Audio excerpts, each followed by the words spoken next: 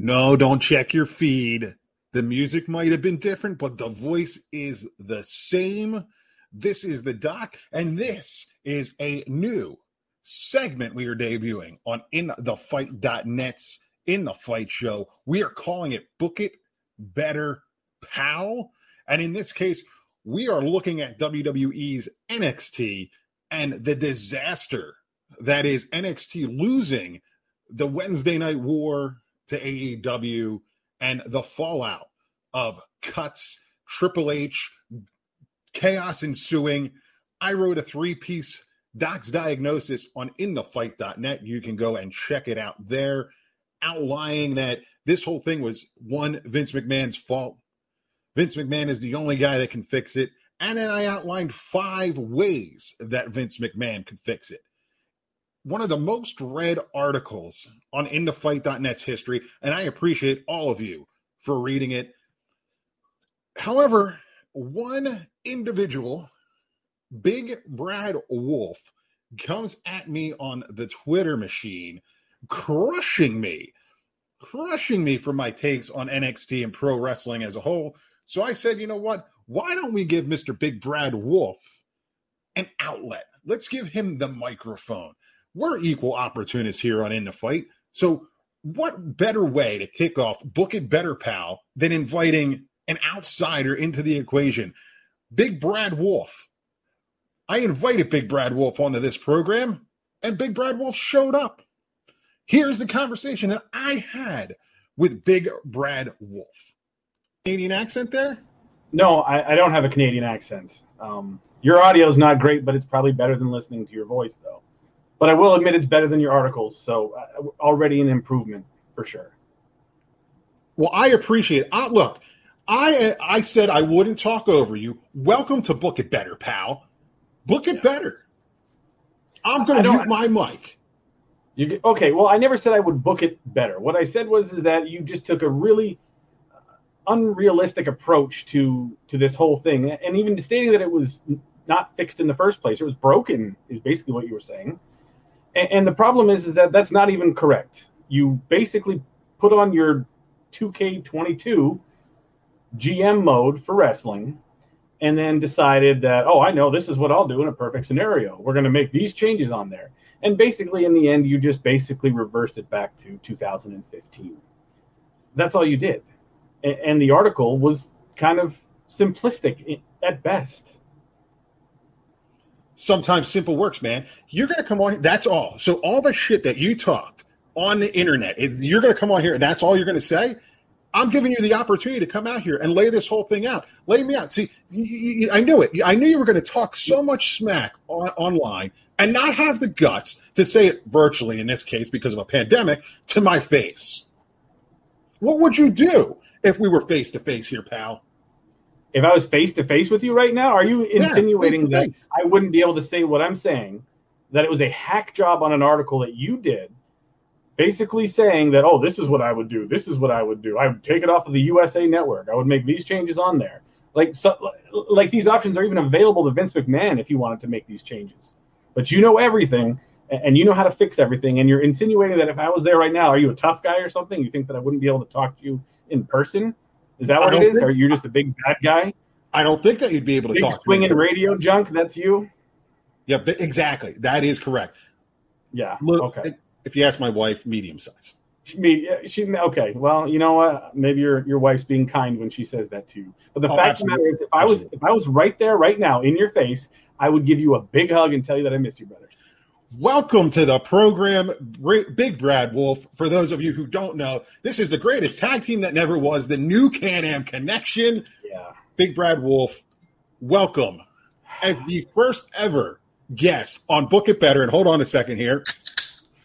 I got a little girly drink. They don't sponsor the show, so I can't show it, but fair enough.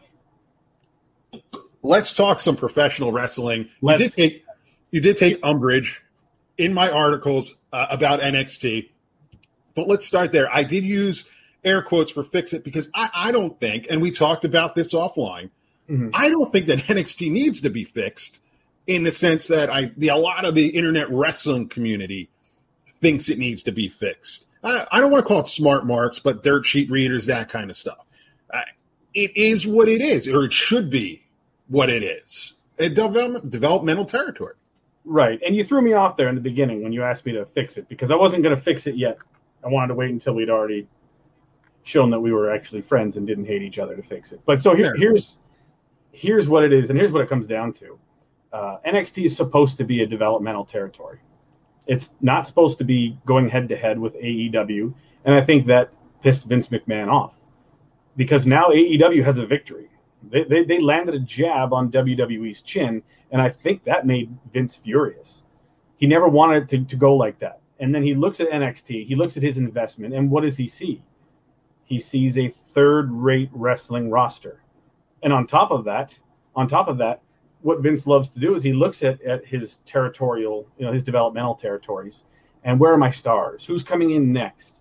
And he doesn't see that. He sees an indie promotion doing indie wrestling, completely empty of what he sees. Now, let me make sure I'm being clear about that. I don't necessarily agree with him with his evaluation of some of these talents, but that's what he sees. He sees these people as not stars. They're not people who are going to lead his company. They're not the people who are going to take over for Roman Reigns, Drew McIntyre, Seth Rollins.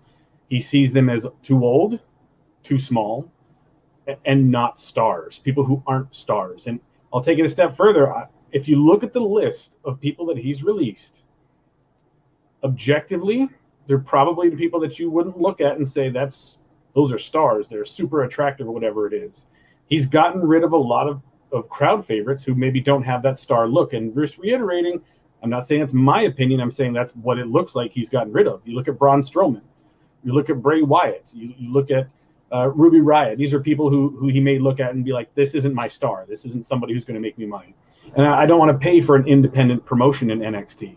This is my developmental territory. So Triple H, you've had your chance. You failed miserably at what I expected. Not only did we lose to AEW, but now I have nothing coming down the pipe for the next couple years in terms of stars. So we're scrapping this.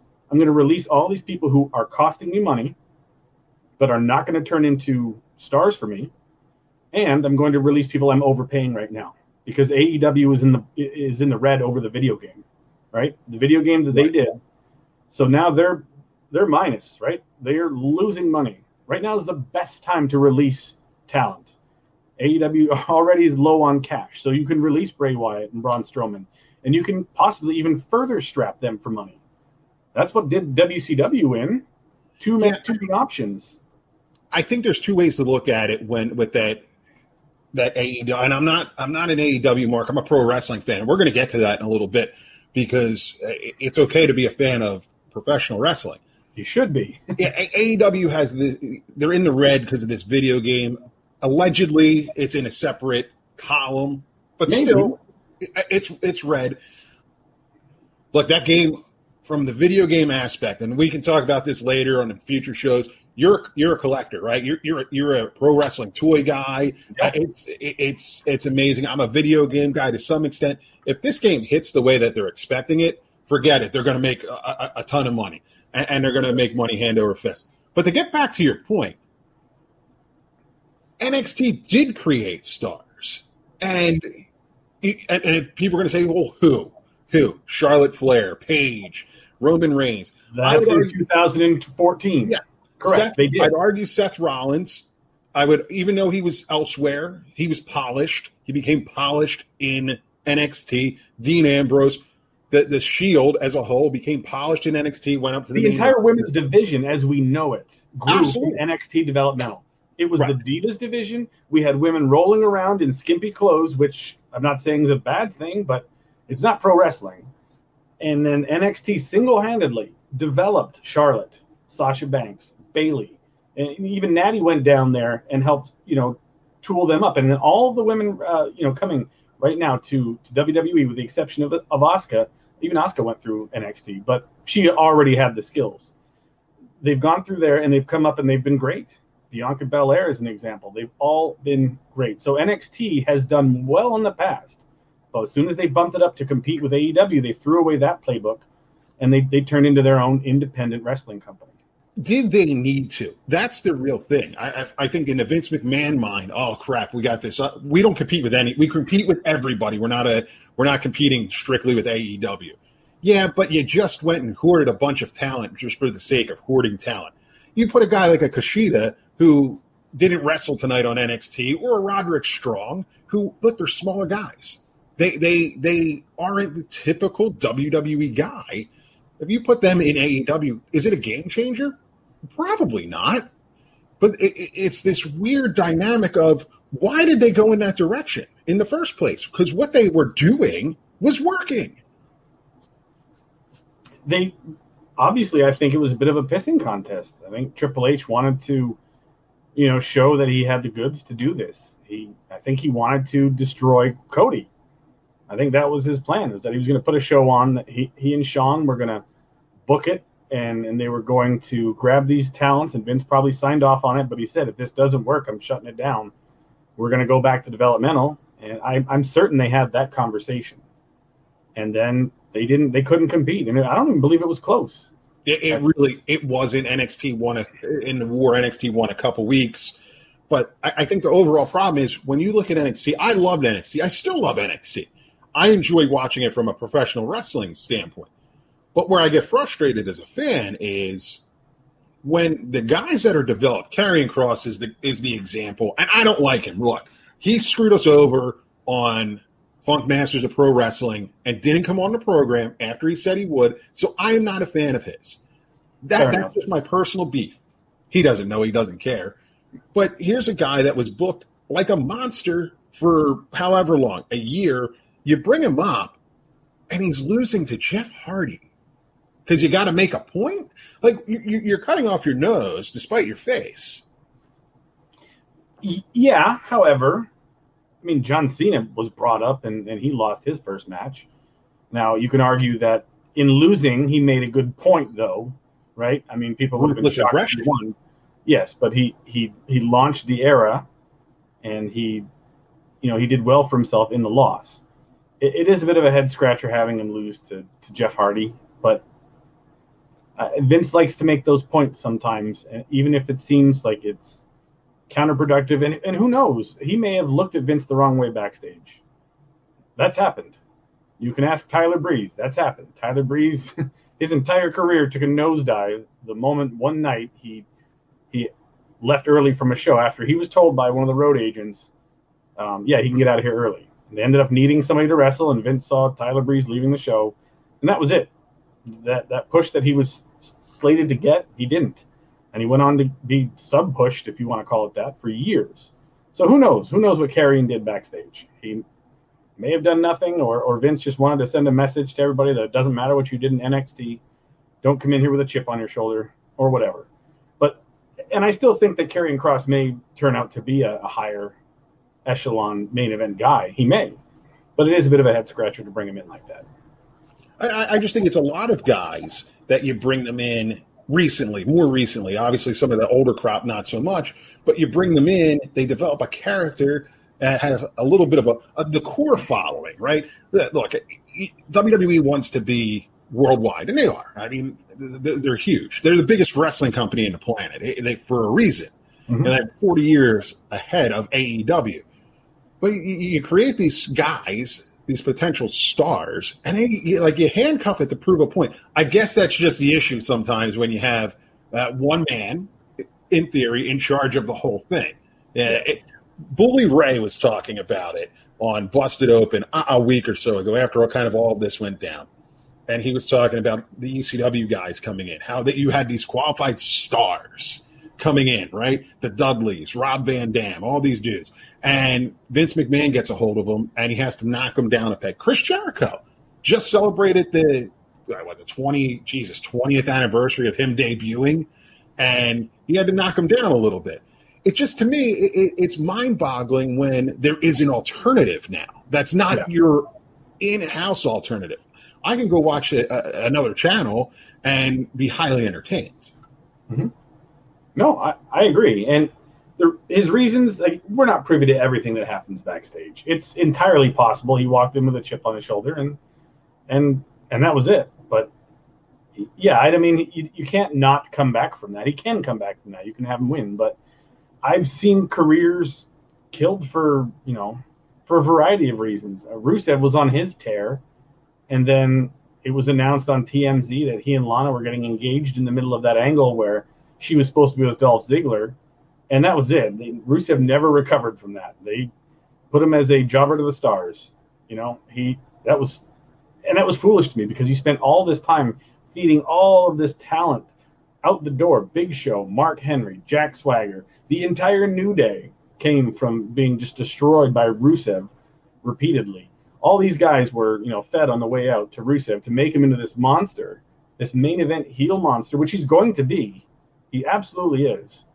And then because they broke the character, whatever it is, now you're going to have to, bury him for years. And, Emma, she stole a cell phone cover, and that was it. So to me, I don't understand why the long punishments.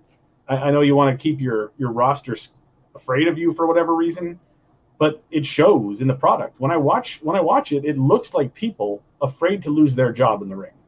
There's nobody who's authentic. Bray Wyatt was authentic, but you let him go.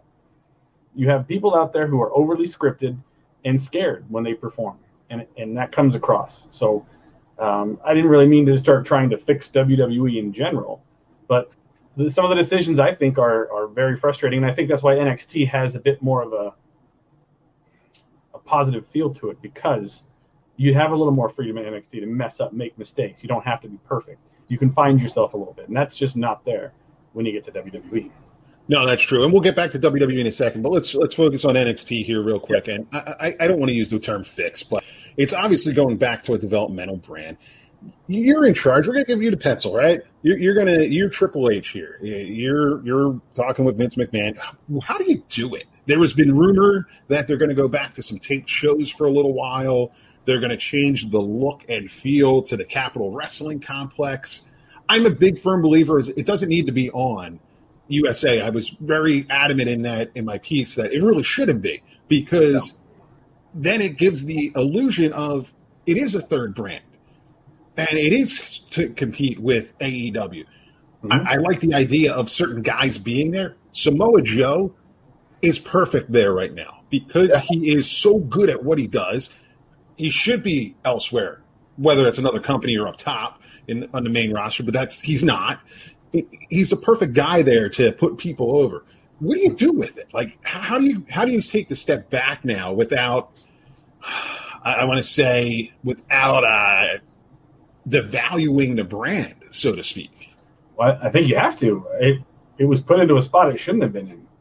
So you take it back to where it was and do what your intention was, which was to cultivate talent. And that's where they're going to get bigger and younger. I think we'll see a lot of that. I think there'll be a lot of 20-year-olds, 21-year-olds brought in and put through the program. So I think you look at NXT, and who do you have in NXT right now who's legit? You have Adam Cole. Where's he going to go? What are we doing with him?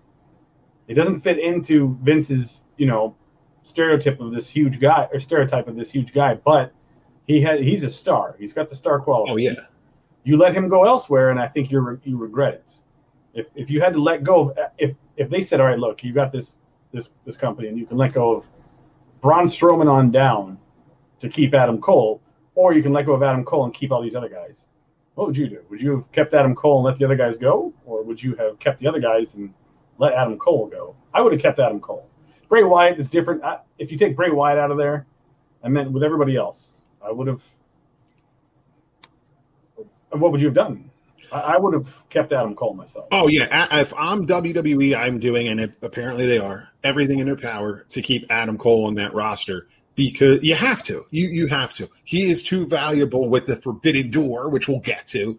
There's two promotions he goes to, one with national TV and the other, I think, being New Japan. And it changes the dynamic. There's just so much going on there that he immediately changes the dynamic. That being said, he's almost the complete opposite of the typical WWE guy. I mean, he's got to be what, maybe 6 foot, $175. If he's wearing Lana's heels, maybe, but he's a smaller guy. But he's a star, and you don't have to invest time in him. He's there, right? Well, he's ready. You put him on Raw. Don't job him out in his first couple matches. let everybody see him for a big shot that he is, and then that's it. You don't waste any more of his prime in NXT. And you do that. You look at who's on NXT, and I think that's what they've been doing. Who are we investing in? What's the age group? We need to get rid of him. And you look at Aaliyah, right? Aaliyah's been there for how many years has Aaliyah been? 7, 8 years? Wasn't she, and I could be wrong without looking it up. Wasn't she on Tough Enough or like part of like one of the last? Tough Enough. She was on whatever that show was, like when they're first breaking ground. That's it, yeah, which was good. And her name was Noof. That was the name. And she keeps coming up as somebody who they're like, should we cut her? But the thing is they haven't. Not because she's a great wrestler, like because you look at her and she's a star. You can see that in her. And that's why they refuse to let her go, because Vince or whoever is doing the talent evaluation says, I see her and that this is somebody who can be in movies. And that's Vince's obsession. Is this a movie? Is this TV? And you look at her and you're like, boom, she is. So you know what? I'm going to let somebody like Ruby Riott go, a proven in-ring performer, but maybe doesn't have the star look that Vince likes.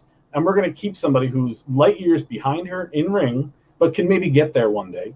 But it doesn't really matter, because if this person's on your TV and, Joe Blow is flipping through the channels and they see her on there, I'm going to stop and watch this person because this person has that charisma to keep me tuned in. And I think that's what we're going to see. We're going to see a lot of stars brought in at young ages mixed with people who are well past their prime and have them working together. They're going to be teaching the young ones to do their thing, and that's what NXT should be. People past their prime who are no longer going to be contributing on the main roster, just teaching all the tricks to the young ones. And that's what NXT should be right now.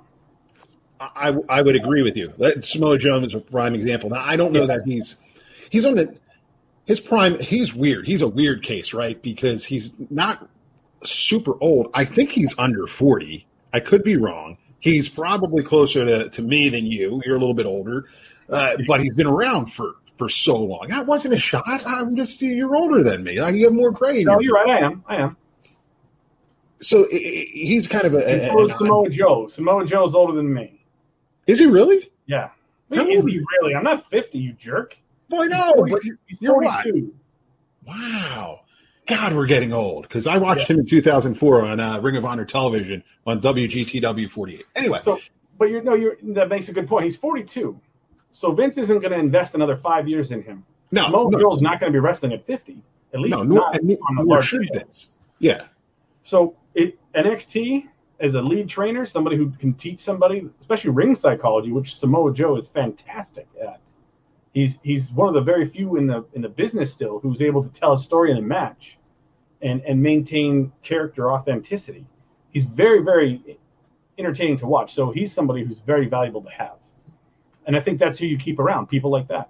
So we've trained them now. We have these guys who they should. William Regal, prime example. Remember, I can remember watching Lord Steven Regal back on Nitro 25 years ago, and I'm like, oh, this guy again. Like, come on now. But the older you get, the more you watch it. When you start watching it from a different aspect, it's like, hey, this guy's good. Yeah. So he's a perfect guy to have there, right? Norman Smiley, Big Wiggle Man. He is a great trainer down there. He was a gimmick on Nitro and Saturday Night. He was a joke. At least we thought so at the time. He was somebody you didn't take serious, like whatever. But then you realize he was doing his job perfectly. That's what they wanted him to come out there, do his little 7-minute spiel for the crowd, entertain everybody, and then walk it back to the ring or ride it back to the ring, whatever it was. Yeah. But he was good. And Terry Taylor, look at Terry Taylor. Same thing. A lot of people credit the entire Big Show's career to Terry Taylor. When they found this 7-footer in New Jersey, it was Terry Taylor at the power plant who was apparently had him doing the giant salt, top rope backflip on crash pads. So you need people like that. You do. But aside from that, you bring in a bunch of 20-year-olds. Bring them in there and train them. It's time to move past look at all your 30-year-olds.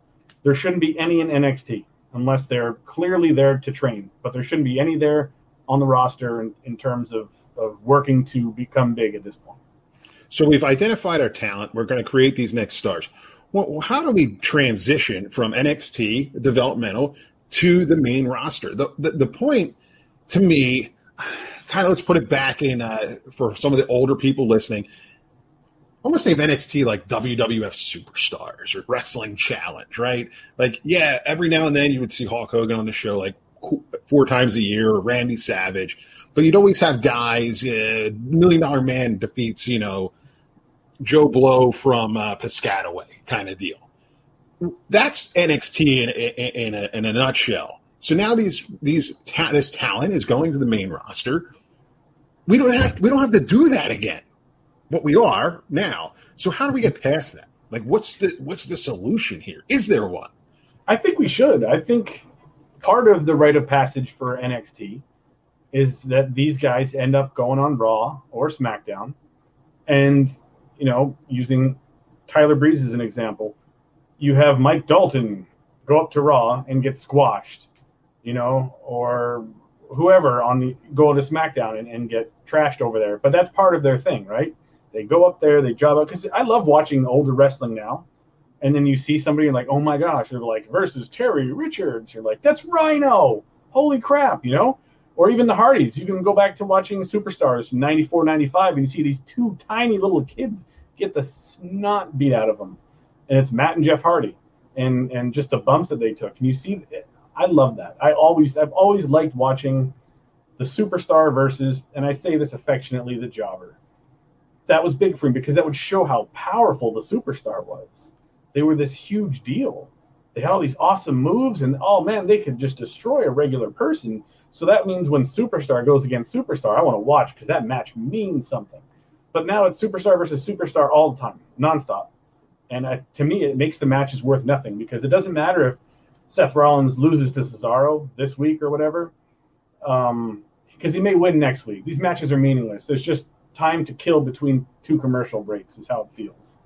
And that's what I don't like about it right now. But you're right. That's kind of veering off into a different topic. I think the surprise, and this is tough to do in the internet age, of having a superstar in NXT and then they make their debut is, do you want, and Vince is big on this, he hates silence. Right. And that killed Adam Rose's entire career because he didn't get a loud enough pop the day after WrestleMania. Yep. That was done. 1 shot they gave him. So, which is interesting because that was a fun gimmick in NXT. Great gimmick. Yeah, you're right. Do you go back to the remember how things used to be built up back in the day? You would have vignettes for weeks of so-and-so is coming. And now you actually own footage to where before you couldn't say like Texas Tornado, right? You had to know who Kerry Von Erich was. And really be like, oh my God, that's Kerry Von Erich. He's showing up. This is great. They build up the Texas Tornado as this guy. Well, now you have footage of these people. Well, I'll use Aaliyah for an example of her destroying certain talent. You send Natalia down for a one night. She lives down there. Aaliyah beats her. You have it on film. You can use it to say, look who this person is.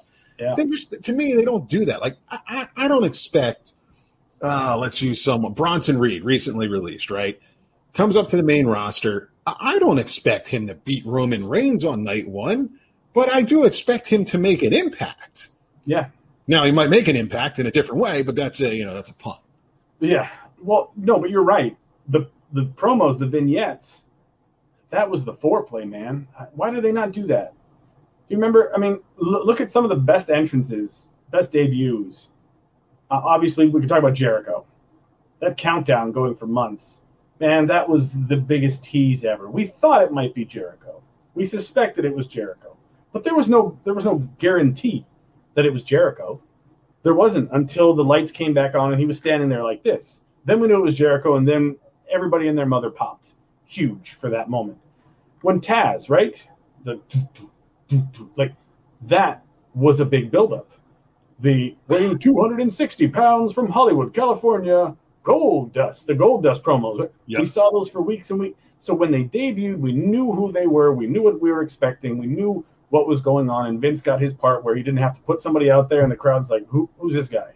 Right. And I don't know why they don't do that. That's such a great part of television is that buildup. And they don't do it enough, that's for sure. Well, they definitely don't do it on Raw. That's for sure. Well, I mean, look, even Glacier, one of the worst characters ever in WCW, But I was psyched for whoever Glacier was because Until of he those showed photos. up. Until he showed up, and that was not what I was expecting. But it didn't matter because they had brought me to the edge, and I wanted this. I wanted to see Glacier on TV. And then when Glacier showed up, it was a big letdown. But the point is that everybody was excited about it. But they just don't do that now, right? They bring somebody in there, and they're like, oh, Ray's is this guy. And then sometimes, I mean, look, the Viking experience. Yeah. Come on, you could have give us some vignettes, and then you could have learned before they debuted that they're not going to be called the Viking experience. Well, look, there's a team, the War Raiders, that came, again, independent scene guys. They're a tag team, so that's almost a whole separate show, a whole separate conversation, because tag team wrestling just doesn't exist in WWE anymore. It doesn't like tag team wrestling. It costs twice as much to put that match on than it does for any other match. That is true. That should have been over. It's just interesting now that has wrestling changed? See, to me, we're going to talk about AEW here in a second and the return to pro wrestling. Yeah, WWE is the only show. I know TNA and I know Ring of Honor and New Japan recently with the streaming, but for 20 years, it was WWE and WWE only. Did that muddy Vince McMahon's mind? Because he was a creative genius. Did it muddy his mind that much to just say, this is what it is now? I'm just going to go out and give you 50-50 booking and whatever, pal, I'm getting $10 billion from Peacock. So yeah, it is what it is. Yeah, it is. Because sadly, Vince McMahon wants to be more than what he is. It's the P.T. Barnum syndrome, right? You do this one thing awesome, but you really want to be accepted and appreciated by the next tier up of people. He wants to be an entertainer, a television producer. He wants to be known for it. He doesn't want to be a wrestling promoter. He's made that very clear by banning the word wrestling. I don't know how many more years until he's going to change the name from WrestleMania to just Mania. Don't laugh. I think that's going to happen sooner than people think. It's just going to be called Mania. And he wants to be a television guy, not a wrestling guy. So he looks at what's popular in wrestling and he stays away from it, despite the fact that his audience, as much as he wants it to not be that way, are pro wrestling fans. We're not sports entertainment fans. We want pro wrestling, which is why WWE itself is the heel right now. And WWE being the heel is why AEW was able to step in and be the babyface. Yeah. It's not necessarily because of the excellence in what they're giving. They're just doing something different than WWE, and that's made them the babyface here. So to answer your question, yes, you're right. Vince is making sure to not do what a large percentage of his audience wants him to do. Well, and it's even, you bring it back to forget WWE versus AEW, it's even WWE versus WWE, Raw and SmackDown. There was a great promo exchange between Roman Reigns, which, by the way, is the best storyline going in professional wrestling right now. I am highly entertained. Now, it needs to pay off where everyone knows it's going if you smell what I'm cooking, and that's okay because it's pro wrestling, for God's sake. There was an exchange between John Cena and Roman Reigns on SmackDown. That was incredible. Now, you read all the stuff on the internet. It's, they didn't see each other all day. Paul Heyman was facilitating back and forth between the two, kind of a bullet point thing. It wasn't scripted. Well, it wasn't scripted, and it was goddamn entertaining. Now, forget you want to be a TV show, you want to be this TV program, that's fine. Take the script away a little bit. Be entertaining. Mm-hmm. You know what? You're not going to have 1.5 million viewers. You might get back to 4 or 5. I don't know if we'll ever get to 16 shares or whatever it was again, but it worked. It worked. Why? Why? Give people the creative freedom. Some of the best television, best movies, you hear stories about like Adam Sandler when he makes movies. Sometimes they go off script. And it makes for funny things, and they keep them in, and it's classics. I don't know if I'd use Adam Sandler as an example. The guy bores the crap out of me, but I get what you're saying. Maybe Kevin James. I don't know. Look, I watch guys. I watch guys in rubber suits destroy cities. Are these people who you find funny? That's pathetic, dog. I'm not a comedy guy per se. What are you? Sci-fi. I'm not a writer. Sci-fi. Sci-fi. Sci-fi. We'll bring on Adam Tiger. We can talk Godzilla for hours on end. Let's do that. Different podcast. No, and think of it this way. In 1996, Vince had a bunch of wrestling fans watching the show. in 1999, he had a bunch of non-wrestling fans watching his show by doing wrestling. I mean, it was salacious and whatnot, but whatever. He made non-wrestling fans watch his program instead of trying to change his program to interest non-wrestling fans. So he keeps trying to, bend into pop culture as opposed to doing his thing, which is timeless. Pro wrestling is timeless. It gets a bad rap, and wrestling fans have been abused for years because people think, because it is choreographed, that it's fake, right? I assure you, as you and I have both bounced off the ropes before, it is not fake. The outcome may be predetermined, the punch is held back, but you get hurt. It does hurt, and there's a lot of athleticism and skill. Both of us had the 3 stripes, 4 actually, because we didn't do it the same way every time, across our back and bruises from the ropes. If you don't do it right, they bite you. It hurts. We had those bruises. We did the hours of collar elbow tie-ups and walking back and forth and squats and all of that stuff. None of that stuff felt fake at all. I remember both of us, after that first day, we were wiped. We were wiped, dude. Absolutely wiped. I think I went through 3 or 4 shirts, 2 gallons of water, and I don't remember. I feel like my mom had food waiting for us when we got back. Do you remember?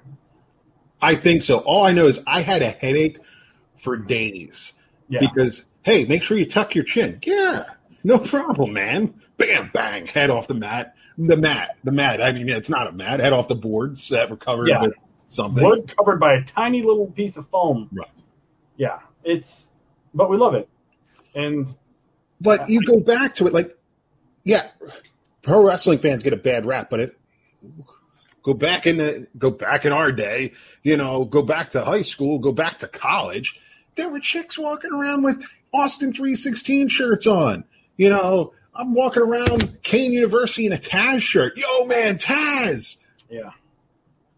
You don't, I don't know. You don't try to conform to what everyone else is doing. It never works. It's never been that way. You create your own entity, your own entertainment, your own vision, your own, I guess now, hashtag, right? Like WWE doing their own thing would make them trending worldwide, like they like to say.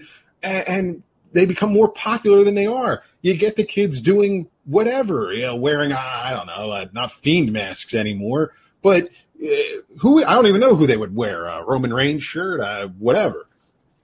There's no one. Roman Reigns shirt. And that's the other thing too is who is your audience? Who is it? You've got a show on at 9 p.m. on Monday nights. My kids are in bed at that point. Yes. So who exactly are you selling this late night Monday show to?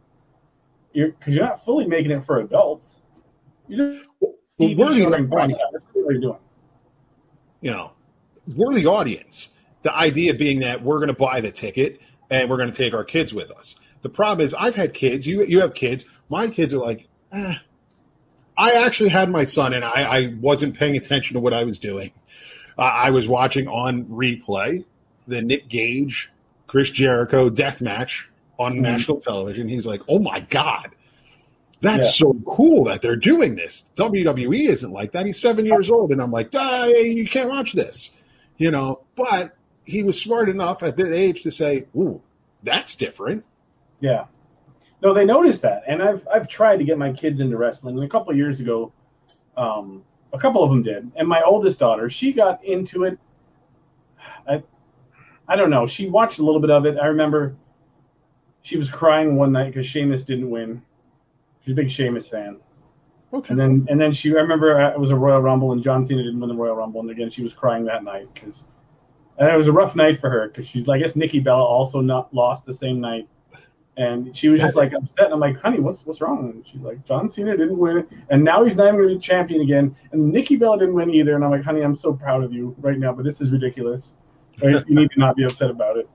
I like that. I like being invested because I was invested. And I promise I'm not in love with the sound of my own voice here, but it would just be nice if they would kind of look at who's watching it, who wants to watch it, and work with us a little bit, as opposed to just being in love with this idea of putting out a show that is geared for the generic TV audience.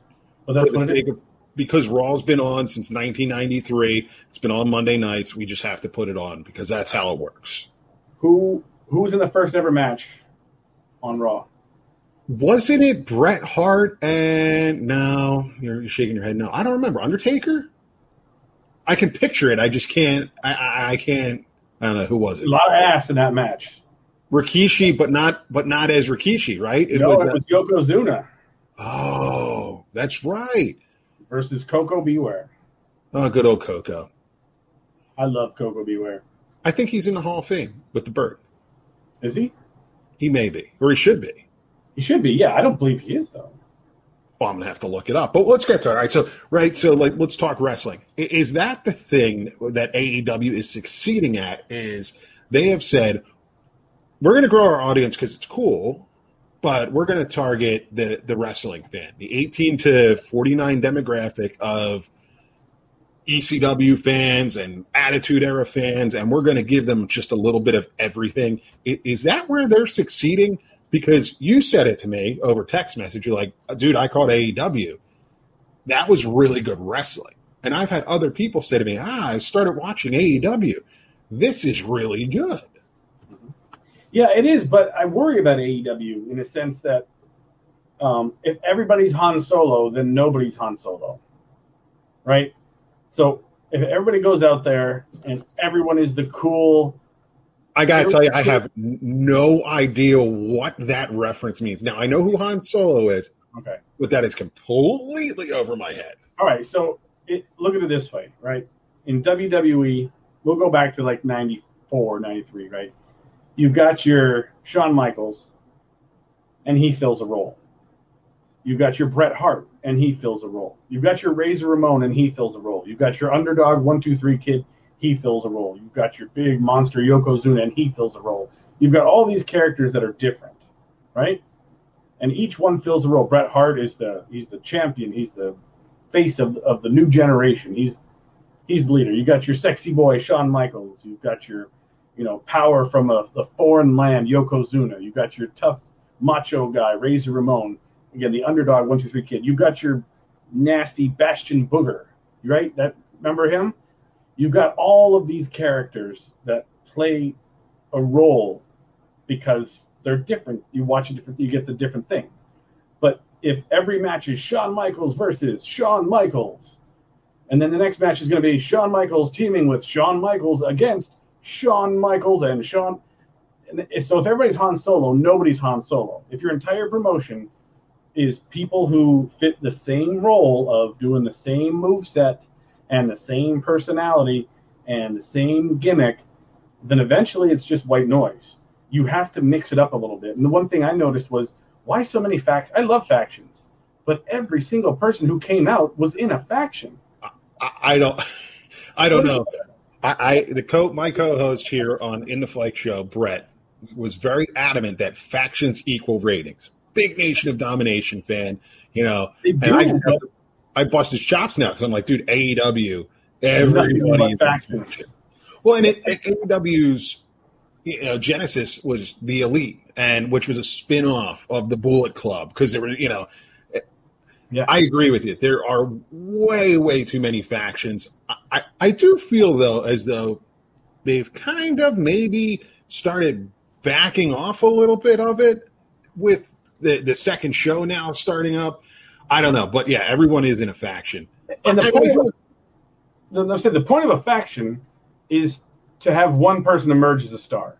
Right. The faction insulates the group. It insulates everybody in there so they can have some room to grow, right? That's the point of the faction. Kind of like a tag team, but it's a bit bigger than that. Every tag team, the goal is to eventually break them up and have one person be the star.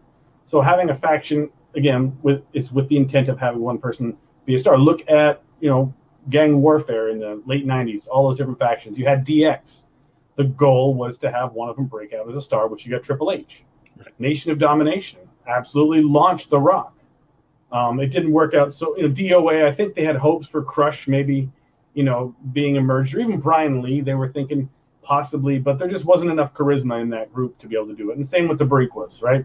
Savio Vega was the leader, but there wasn't really anybody there who was a standout. But the point is, even now, the Undisputed Era.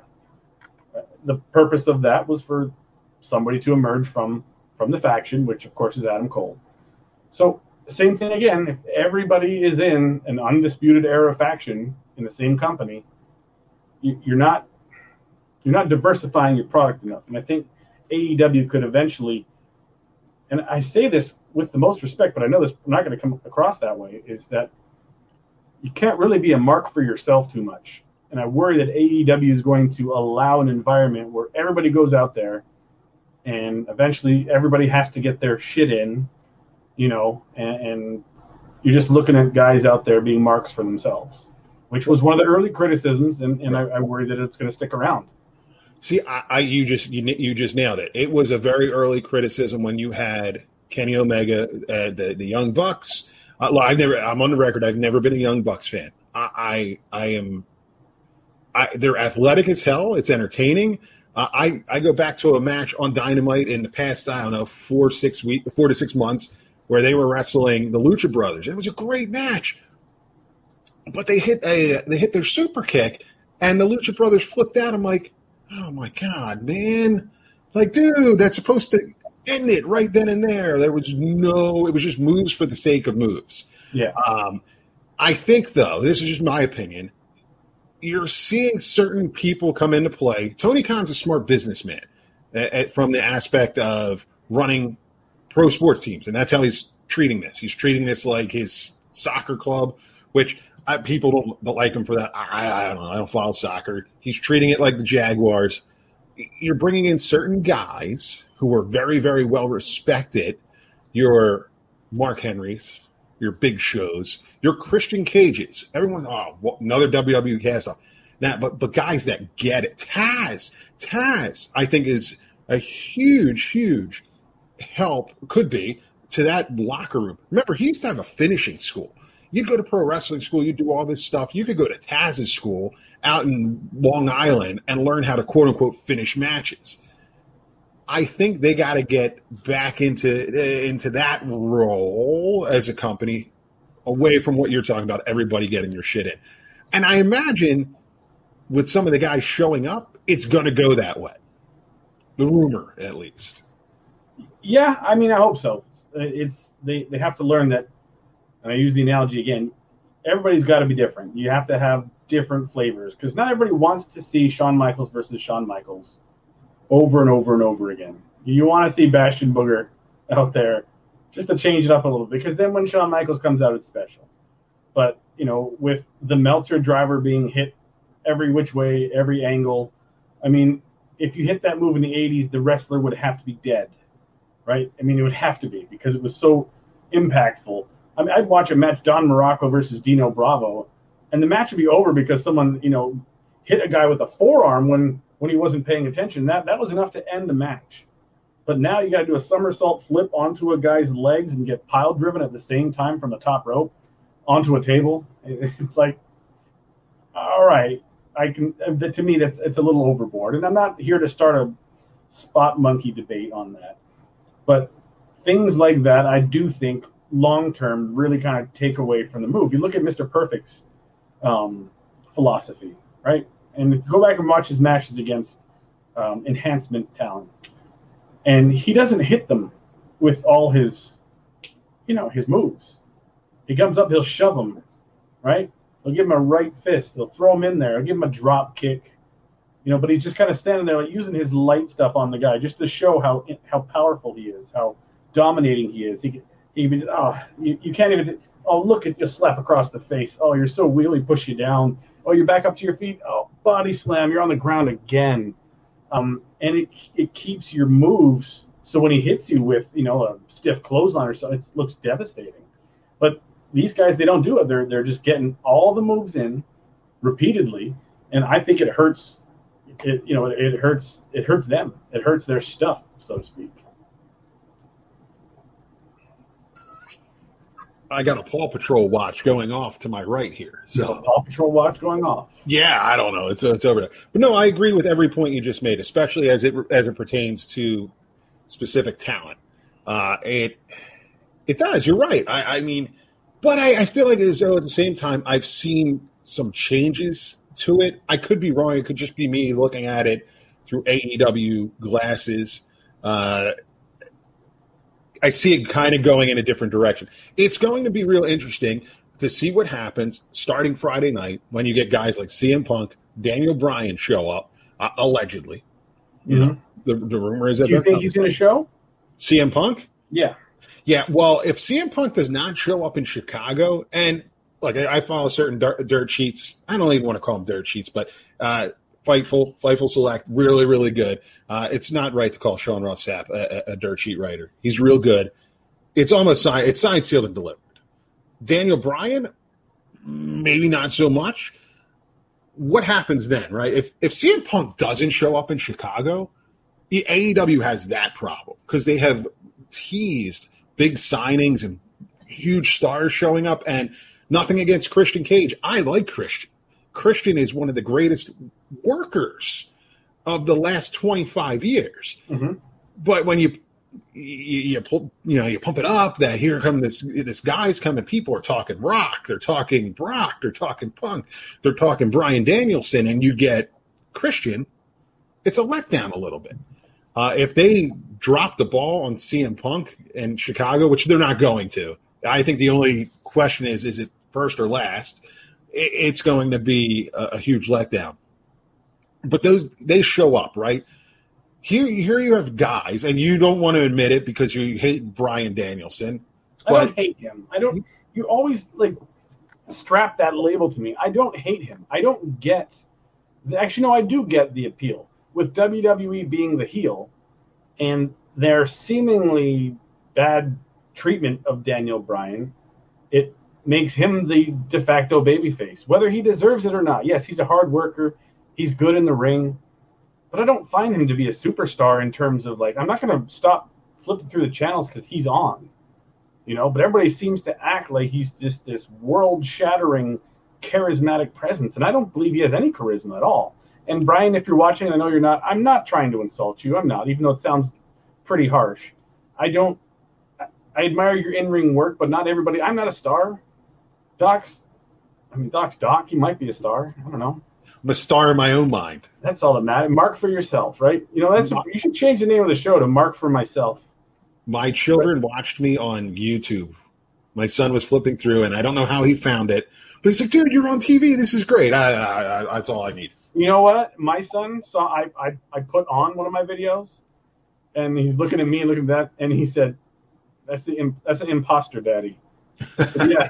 I said, because we were watching Transformers, and you have all the imposter Prime, imposter Megatron, and he's certain that that's an imposter daddy on TV. I said, no, that's actually your dad. It's like Faker He-Man. What happens here, though? So you get these guys, you get Bryan Danielson, you get CM Punk. Does that change the trajectory of an AEW? Does that make them more than what they are now, or? Right now, and again, this kind of plays into what I was saying before, I think it hurts Bryan Danielson, going to AEW because, yeah, he's going to be hot for a few weeks, and then he's not in WWE anymore, so you can't be mad at WWE. He's over there. So he's the babyface. AEW is the babyface. A lot of the popularity I feel that he got was from the mistreatment, but if he's not being mistreated in AEW anymore, well, now he doesn't have the sympathetic underdog, let's root for him feel to him anymore. Will that impact him? Will that change how the crowds respond to him, or absolutely not? They're going to be happy to see him. They're going to cheer for him like a madman every time he comes out, every time he hits the kicks repeatedly. People are going to love it and go crazy. Which is it? I think he loses a little bit of that steam from just merely not being in WWE. Don't get me wrong. The first several times he's out there, it's going to be Road Warrior pop. Everybody's going to love to see him there. They will. But I think, again, a lot of his popularity, because there's a lot of people who can do similar movesets, and they're not anywhere near as popular or have the following that he does. So, yeah, fair point. I mean, he was kind of a trendsetter in that style, almost a continuation of, we don't mention him, but Chris Benoit, as far as the work. Now, I'm not saying he's that level of talent. No. But when you thought Chris Benoit was not a charismatic individual, but it was a guy that could go in the ring, right? He wasn't Eddie Guerrero. No, he wasn't Eddie. He had it wasn't all. Eddie. But there was an intensity to him that transcended a lack of charisma, a lack of personality. Yeah.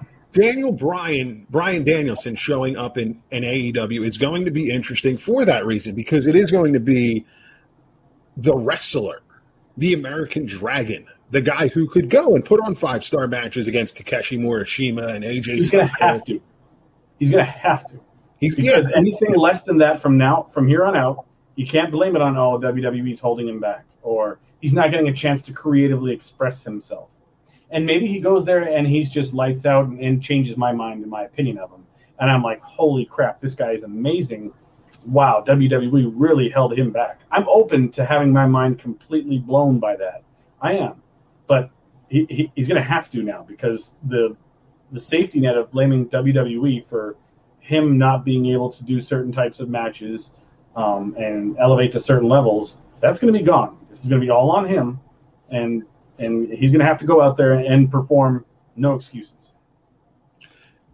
I actually think you're going to see it in this weird new world where everybody exists together with the exception of WWE. Mm-hmm. I think you're going to see these matches not necessarily on TNT or TBS or pay-per-view. I think you might have to get NJPW World, and it might happen at a Wrestle Kingdom or I have no problem with it at all. New Japan Dominion, that kind of thing. Did you ever think that we would get back to a real pro wrestling world of acknowledging that everybody else existed except for the WWE? It's really weird. It's like 1980s all over again. Like, yeah, there's this WWE thing, right? They're doing their own thing. But we have these other organizations over here where we all know that we exist. We kind of commingle. One's on top. That would be AEW now. It was NWA back in the 80s, WCW. But everybody's kind of doing this dance. They've walked through this forbidden door. Do you like it, or is it like a little too much? No, I like it. I do. One of my favorite things as a kid about wrestling was the PWI magazine. And Pro Wrestling Illustrated, it treated it that way that you just said. It acknowledged the entire wrestling as a whole. It gave rankings for each promotion. It even did its top 10 for all of the promotions combined. And I love that because it really centered on the sporting aspect of it to me as a kid. And that's why my most excited issue every year was the PWI 500. And it looked at the wrestling world as a whole, not just, and that's how I want to see it. I want to see wrestling as the entire pro wrestling world, not just a WWE thing. But I liked it. I like that. And I would spend all kinds of time. I would read those things cover to cover to cover, the 500. And most of my wrestling knowledge came from that. So I was excited because I read about this guy named John Hawk in the PWI 500. I'm like, oh, that's awesome. This guy sounds great. And then all of a sudden I find out John Hawk is signed with WWE. Mm-hmm. Oh, this is awesome. And then I see Justin Hawk Bradshaw show up. And I already knew who he was ahead of time. I was excited about that.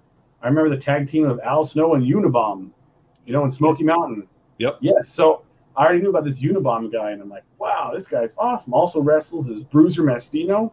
This guy sounds great. And then all of a sudden, go ahead.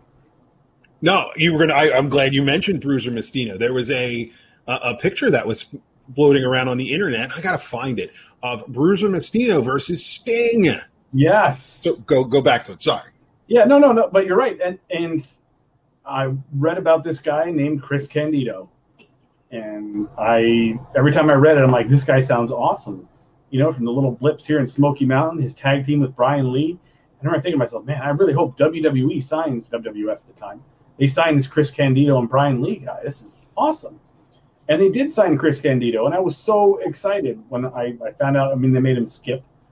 But I love that magazine because, going back to your point, and I know I got derailed here, is looking at wrestling as a whole. It allowed me to get excited about these guys ahead of time, before they were even in there. And I had attachments to them before they arrived. It wasn't just, oh, okay, here's this blonde guy, Skip wrestling. I don't know anything about him. I don't really care. By having this whole world aspect of it, it makes these other characters, when they appear on your favorite program, it makes it special. It would be like just if you're watching football, or let's just say baseball. You're watching baseball and you're a Phillies fan. Yeah, they're playing your boys. What's that? They're playing your boys right now. They're right down the street from you. They're not. I'm not. You do this all the time. I'm not an Arizona sports fan. I'm not an Arizona sports fan. You've been there for 35 years. You got it. I have not been. I've been here since 2005. I've been here 16 years. Could not care less about Arizona sports teams. I went to Kane University for 4 semesters. I'm not good at math. I see that. Yeah. You made me completely lose my train of thought, dude. You're a Phillies fan. You're talking about the Phillies. You're a Phillies fan. Yeah. All right. Now imagine if all you watched were Phillies games playing the Phillies. They split squad, and that's all you did. You watch baseball games of Phillies A versus Phillies B, and then there's a trade, and you got this new player on your team, and you didn't know anything about him. You had to watch. Do I like this guy? Is he having a good week, a bad week? Is he? What is this? What's that? But you play other teams, and you watch other games, and you see other players, and you read information about minor leaguers, and you read information about other teams' players who are good and maybe want to trade and how they might be able to help your team. So looking at this unit of wrestling that's a much larger picture than just WWE, I love. And I'm glad that we have this thing where there's an acknowledgement of this company, that company. You're not just pretending like things don't exist. Once you open it up, and that's what made the NWO so popular. That kicked the door open. Not only were you admitting it, like saying, yes, we know there's another company, but there's stars right here on our show right now, this other company. If they would have brought him back in as Vinny Vegas and pretended like nothing, then they should have gone out of business that day. Yeah. If they brought back the Diamond Stud, but they didn't do it. They acknowledged it, and the fans loved it. And that was a huge deal. And I really think that that's the type of thing that needs to happen now. They do need to drop comments toward AEW. They do need to drop comments towards Japan or, talk about the success people have had elsewhere. They need to do that. It only helps the entirety of the industry. It's interesting to kind of put a bow on it because this is kind of where we started with NXT. In-house, WWE could do that, right? Their forbidden door is NXT, treating it as a different entity, but they treat it as this weird cast-off. They could do that. WWE does not have the history of doing it. I can think of maybe factoring out after the buyout, right? Because you knew that was the angle. When Hogan showed up as the NWO, they mentioned WCW, blah, blah, blah.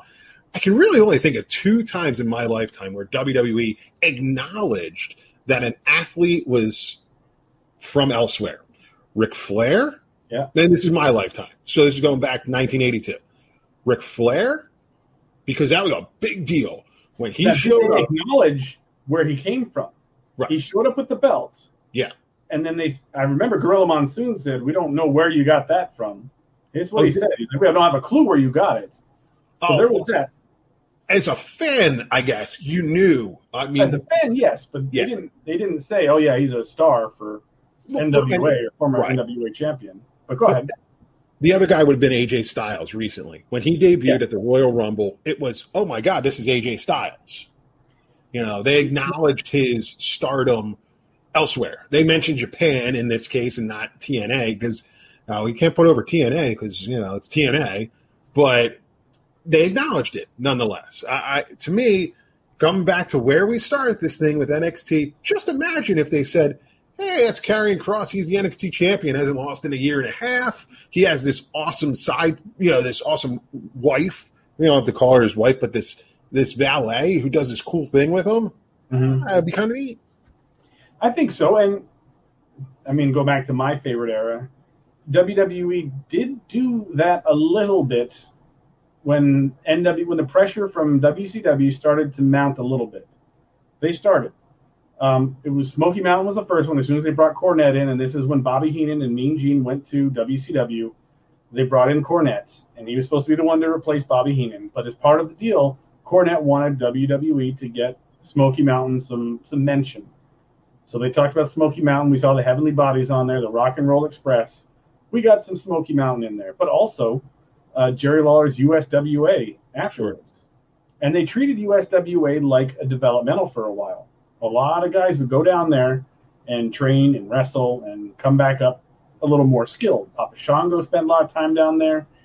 They even sent Undertaker down just, to help pop the crowds for Jerry.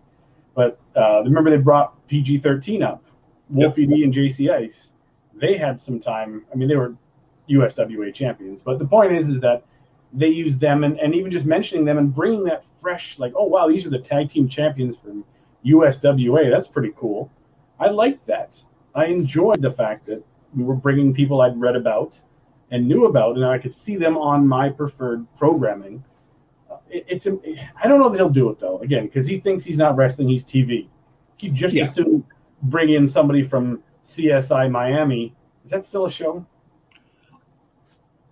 Okay, I'm asking the wrong dude. You know what? My world now revolves around Peppa Pig, Blues Clues, and You, the new one, not the old one, the new one. Bubble Guppies. We're kind of getting back into dinosaur train here a little bit. So, well, I know how much you love Daniel Tiger, so it's important. Fuck that guy. I'm gonna have to edit this out. You want to talk about a prick? Daniel Tiger's a little prick.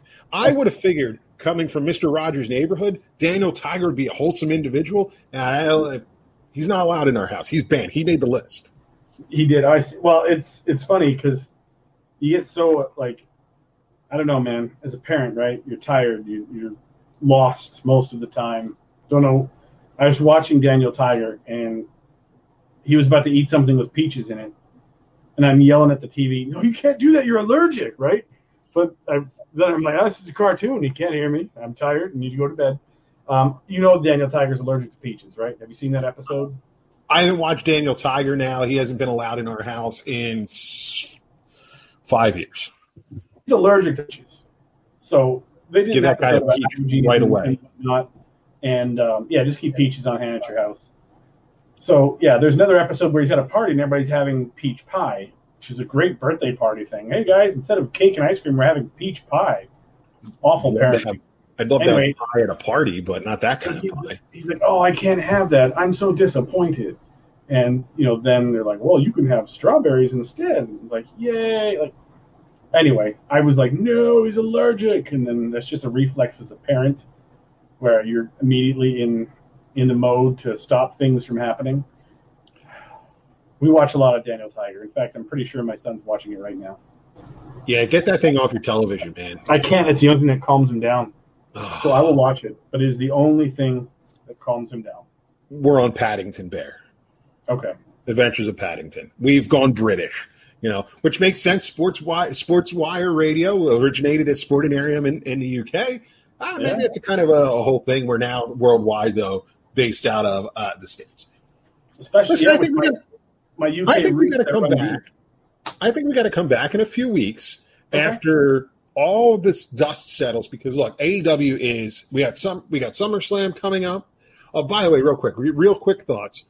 There has been rumor that John Cena gets title 17 at SummerSlam, beating Roman Reigns. If you got to book it, I'm giving you the pencil. You have John Cena go over and then lose the next night kind of deal, or 2 nights later on Raw, back to Roman Reigns, maybe some shenanigans, that kind of stuff. Or do you just let Roman run right to the Rock at WrestleMania in Texas? So what would be the point in giving Cena the title, aside from just breaking Ric Flair's record here? Or is that just going to be a holy cow that we can't go near, a sacred cow that we can't go near? It's kind of a little bit of both. It's going to be Friday night, the news cycle in the wrestling world is going to be firmly planted in Chicago, Illinois, and AEW and CM Punk. We're going to shock the world by having John Cena win title 17. He's beating Ric Flair's record. It's the greatest record of all time, yada, yada, yada. It'll change the conversation back to WWE Center for a company that's not a wrestling company and doesn't care what other people do. And if CM Punk is showing up,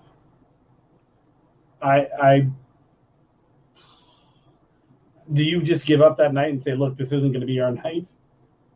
Or do you, at the risk of having a huge moment like Cena breaking the record be overshadowed by CM Punk? mean, you risk that, right? You risk that. If CM Punk shows up and now your big moment has been squashed because CM Punk showed up, that would be bad. But Vince is one of those, put my whole junk into it and just assume that it's going to be, enough. So I think I can see Vince doing that. I think I can see him putting over Cena for the belt. Especially with Rick leaving. I mean, maybe that's why Rick asked to leave, is because he got wind of the fact of their plan to. I'm just speculating here. No, sure. We need you to. We just want you to know that the record was going to be broken. And Flair, he's a mark for himself, which is fine. I don't have a problem with that. It's like, oh, come on, you guys. So then Flair's got to go to AEW and win another world title there. At 71 years of age or whatever he is now.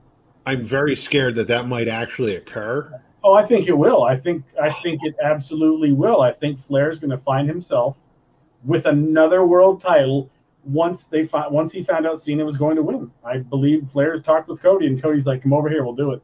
No, I mean, look, that at that point, I appreciate AEW's acknowledgement of the past, and especially being on TNT and TBS. There is a lineage that goes back to NWA and WCW that you should acknowledge. It is what it is. It's wrestling. That was the other channel. 605 on Saturday nights was very important. I made it a point to watch it. Yeah, I loved it. I loved Saturday night, yeah. At the same time. You're thinking about it now. This is going to happen, isn't it? Oh, my God. Look, I'm taking off my hat. I'm rubbing my head. This isn't good. I got to hang up now. I got to go have 4 Trulies and go watch some wrestling because I'm going to lose my mind if Rick. We'll discuss this on Twitter. Ric Flair is going to go to AEW, and he's going to win another world title. Well, you should do that. You should put that on Twitter, and you should tag at ITF Show at Book It Pal, and then we'll see what people say. I want to get Vin Rispo his take on it too, because I know he's one of my big fans now.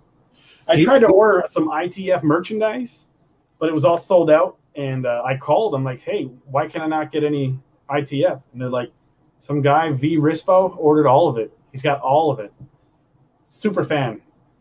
He is a super fan. Yeah, Hashtag super fan. It's not like creepy. Like, he hasn't sent you his panties yet, has he? No panties. No panties. All right. So I'm saying, like, if you see him in person, he's going to take his top off for you? Yeah, no. Well, maybe. Maybe. Do you know we have our own ref? You have your own ref? We're not the only show that has that. There's other shows that have their own ref. They're not the only ones. We have our own ref. Yeah. You do? Who is it?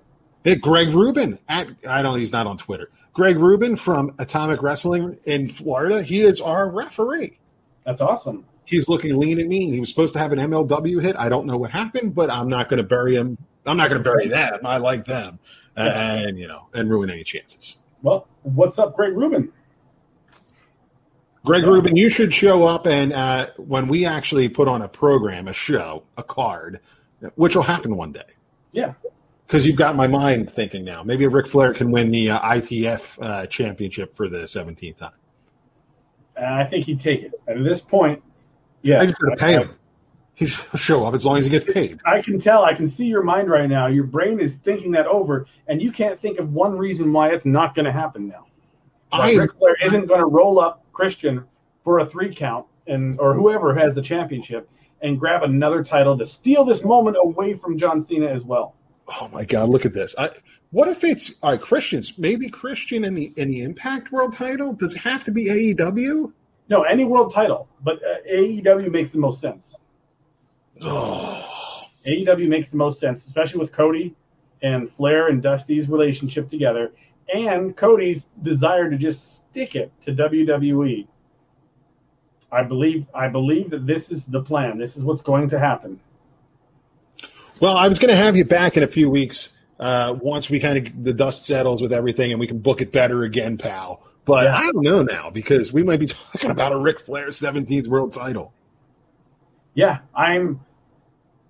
when you lay it out like that, John Cena winning the championship again, Ric Flair just mysteriously wanting out while he's got a cushy job, saying the company has a different vision for him, and then knowing how important that record is to him. I can see him just being like, no. And then talking to Cody, and Cody's like, you know what, we're going to make it happen. John Cena can win at 17, or, you're going to grab another one. And just negating the whole thing again. To me, I don't see any other. This almost unfolds itself at this point. Tell people where can people find you? Because I gotta hang. I'm gonna have to exit here. I can't have this conversation anymore. This is gonna drive me insane. On Twitter at Big Brad Wolfe with an E at the end. Hashtag BBW. You gotta get not boneless buffalo wings, and everybody thinks that's what it's a play on. Buffalo wings. Boneless buffalo wings. I know they're thick and juicy and delicious, but this is the other BBW. It's a glorified chicken nugget. I don't care if it's a glorified chicken nugget. Oh, I don't care. You think I have a problem eating a boneless buffalo wing? I'm just saying it's a glorified chicken nugget. Put buffalo nugget. Sauce on anything, and I'll probably eat it. Very, very, very good point.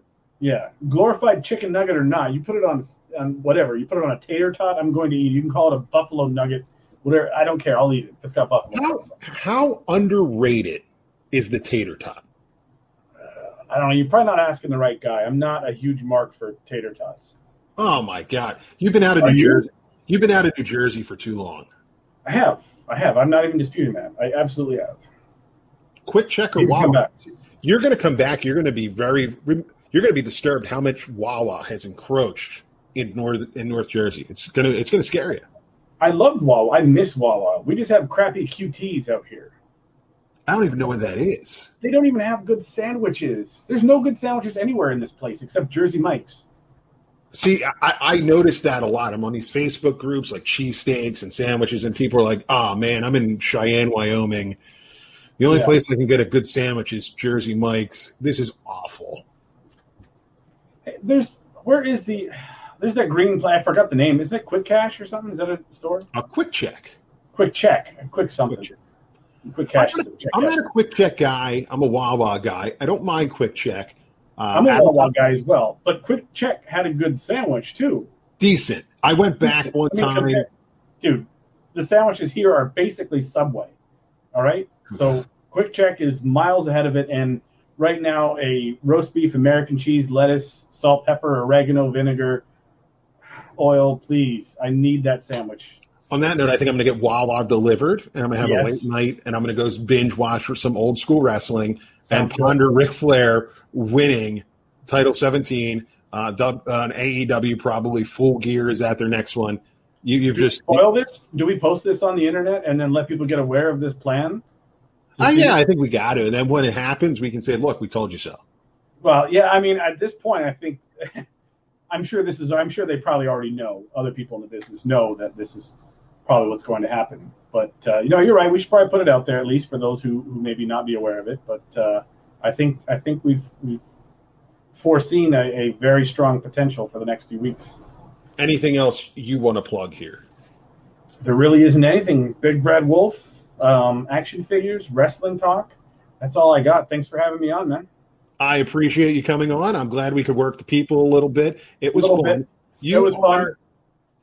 You're the wrestling. You're the other. You're more of a wrestling savant than I am. So I can't wait till we come back and we have. We'll really book it better. We'll go watch something old school, or we'll talk something old school. Maybe I'll shit on Bret Hart. Well, I'm looking forward to you trying. Look at it. It took me 1 hour, 19 minutes, and 35 seconds before I even took a shot at him. Yes, I'm impressed. I'm Mike. That's Big Brad Wolfe. Follow this here at Book It Pal and ITF Show. Catch you later. Have a good night.